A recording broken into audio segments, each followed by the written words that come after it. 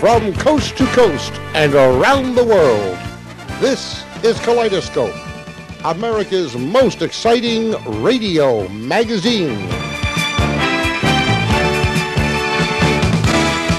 Stay tuned for more.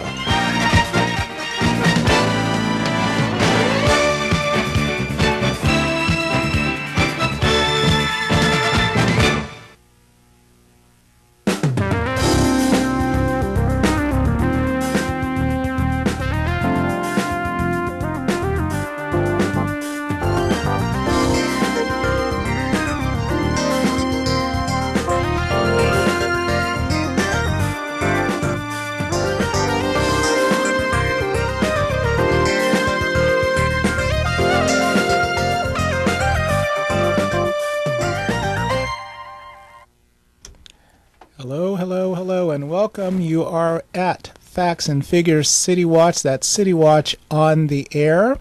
We have a program for you today for all of you people who are budding authors. We have the #1 New York Times best-selling author, Jayne Ann Krentz. She's going to be with us right after these messages to tell us about the business of being an author, the business of books in the 21st century. And we'll be back with her, and we'll be back to you right after this.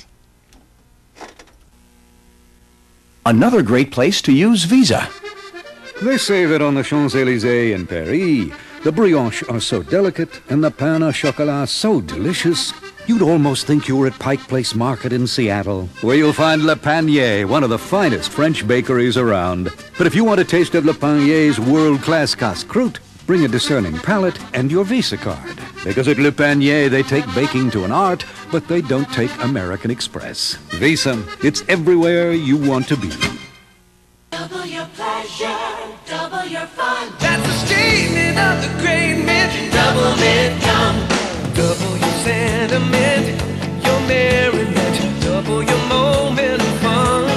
Double your delight mint with the right mint for refreshment. It's the only one. Double your pleasure, double your fun. That's the statement of the great mint. Double Mint Gum. Hello and welcome. We are back with Jayne Ann Krentz, or Amanda Quick, or Jane Castle. It could be either one of those people, but she's all here with us right now. And we thank you so much for being with us on Citywatch on the air. Well, thank you for having me, all three of me. I really appreciate it. It's good to talk to you. We are going to talk, and we spoke, just before going to air, about the various aspects of book writing, book publishing, getting your book out there, things like that. But let's talk about, first of all, When All the Girls Have Gone, which is your latest release, which will be out this month, I guess. December is when it comes out, yes? Yes, this early December, the last week of November, actually, right after Thanksgiving. Ah, okay.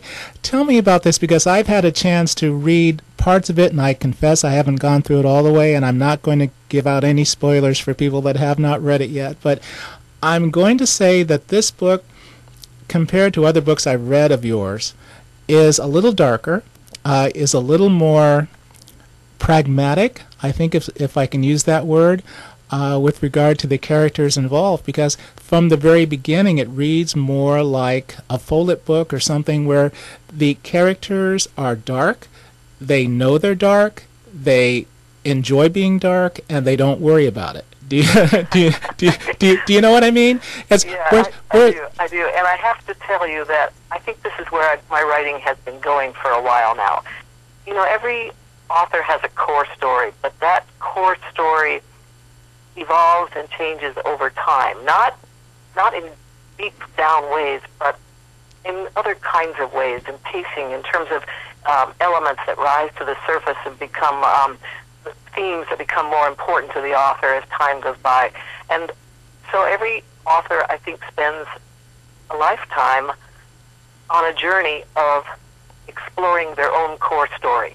And right now, my core story is much more heavily suspense-oriented than it was, say, when I first started out. And I find those themes very compelling. It gives it a grit, gives it an energy, gives it a feel of the events in this book are going to matter to people. People will live or die based on these events. So there's a weight to it that you can only really pull in, I think, when there's heavy drama and strong suspense. The thing that I enjoy... Having said that, sorry. Having said that, I want to emphasize that that my core story is romantic suspense, and that is, I am convinced, its own genre. It's not straight romance. It's not straight suspense.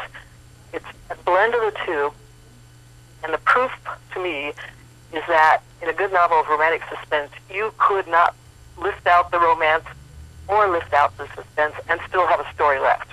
Mm-hmm. They need each element is needed to make the story function. Do you feel that... I love romantic suspense. It's my core story, and this is where it is at the moment. Okay. Do you feel that it's a matter of working within the characters? Because the reason I ask this is because, as I said from the beginning, even the quote-unquote good guys have so many shades of gray that it's kind of thick, and it's difficult in that even though you find yourself you're rooting for the good guys to win, but if they don't win, I'm not sure you'd be going, oh my gosh. Well, hopefully by the end of the book you like them so well that you would say, oh my gosh. Yeah. The goal isn't to make them so dark that they become bad guys, because my core characters, my heroic characters, if you will, the hero and the heroine, always share some fundamental underlying values. They both have a sense of honor.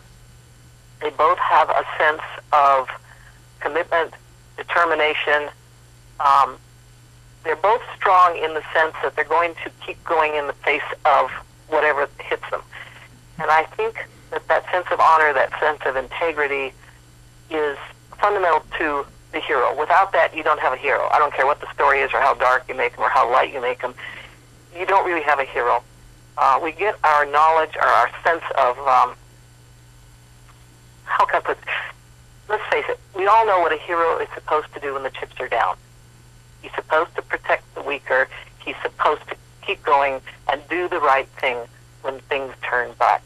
And that's just fundamental to our understanding of what constitutes a hero in our culture.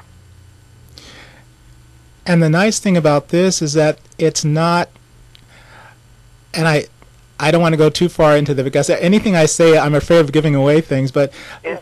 Neither hero or heroine in this are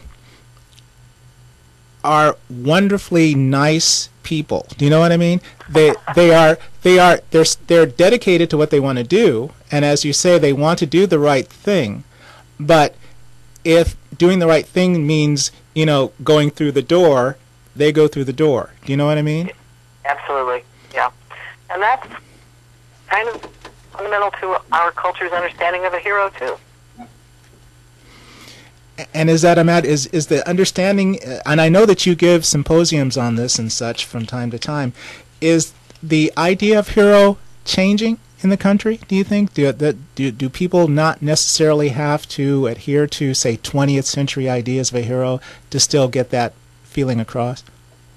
I think in popular fiction, the hero was probably defined way back when with the mythic version of the American West. Ah. I think that's what a lot of modern popular fiction, the heroes of a lot of modern popular fiction descend from that.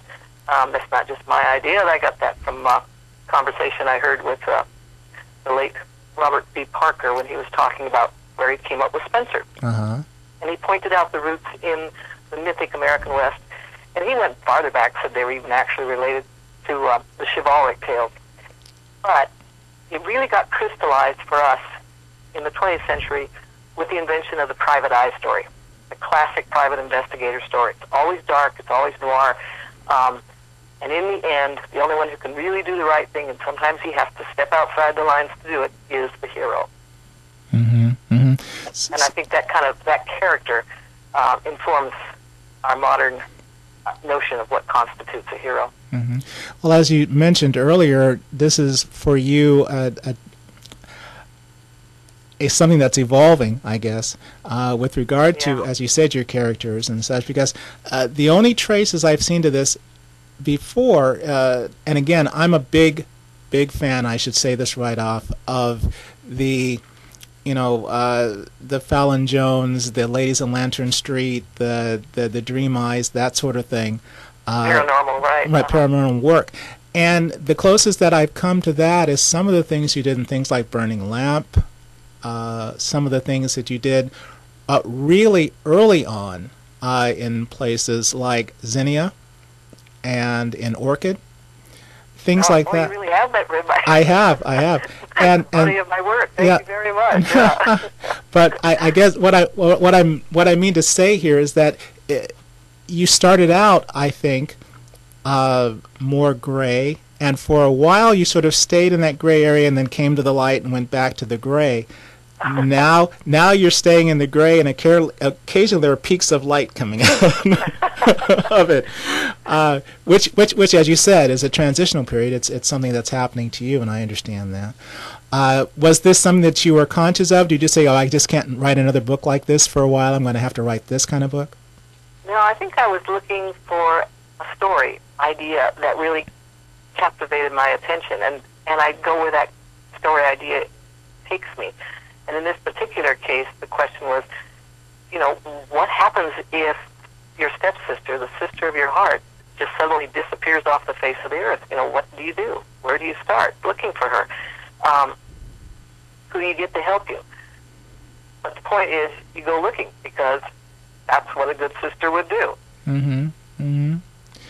And I'm looking at a couple of things here, and again, I'm getting short on time, so I want to mention just right now, again, that the book, When All the Girls Have Gone, is out as you're listening to this on your radio or on the internet or wherever you happen to be listening to it. It is out and it's available, and it is a very good book. I mentioned some of the things I mentioned earlier, because if you're coming in thinking of excuse me, a different type of hero and heroine, listen to what I'm saying to you.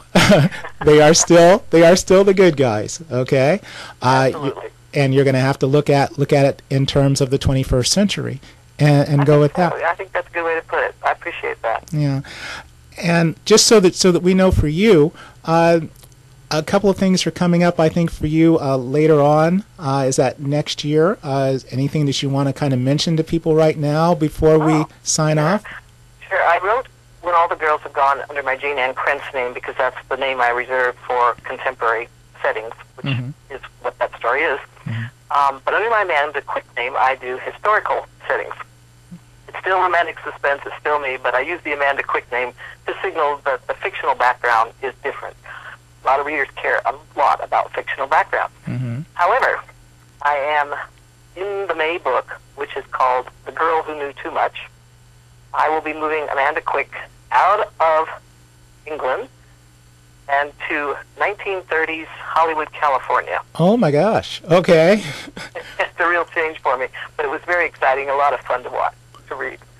Oh, okay. That has me moving a little bit in my head myself. That's Good. Okay. I had a blast writing it, I have to say. It's a whole new world for me. It's always fun to discover a new world. Okay, because that has me going too, because I was going to ask a couple of things. I'll probably ask in part 2 of this with regard to Amanda Quick, because that's going to be a few things in and of themselves, and I don't have time for that. So, so what I'm going to do simply right now is say thank you very, very much, Jayne Ann Krentz, for being with us on Citywatch on the air. And for those of you who are listening and waiting with bated breath for part 2, you're going to have to wait till next week. She'll be back with us then. In the meantime, believe in yourself. If you don't, no one else will. And Jayne Ann Krentz, thank you so much. We'll see you on part 2. My pleasure. Thank you.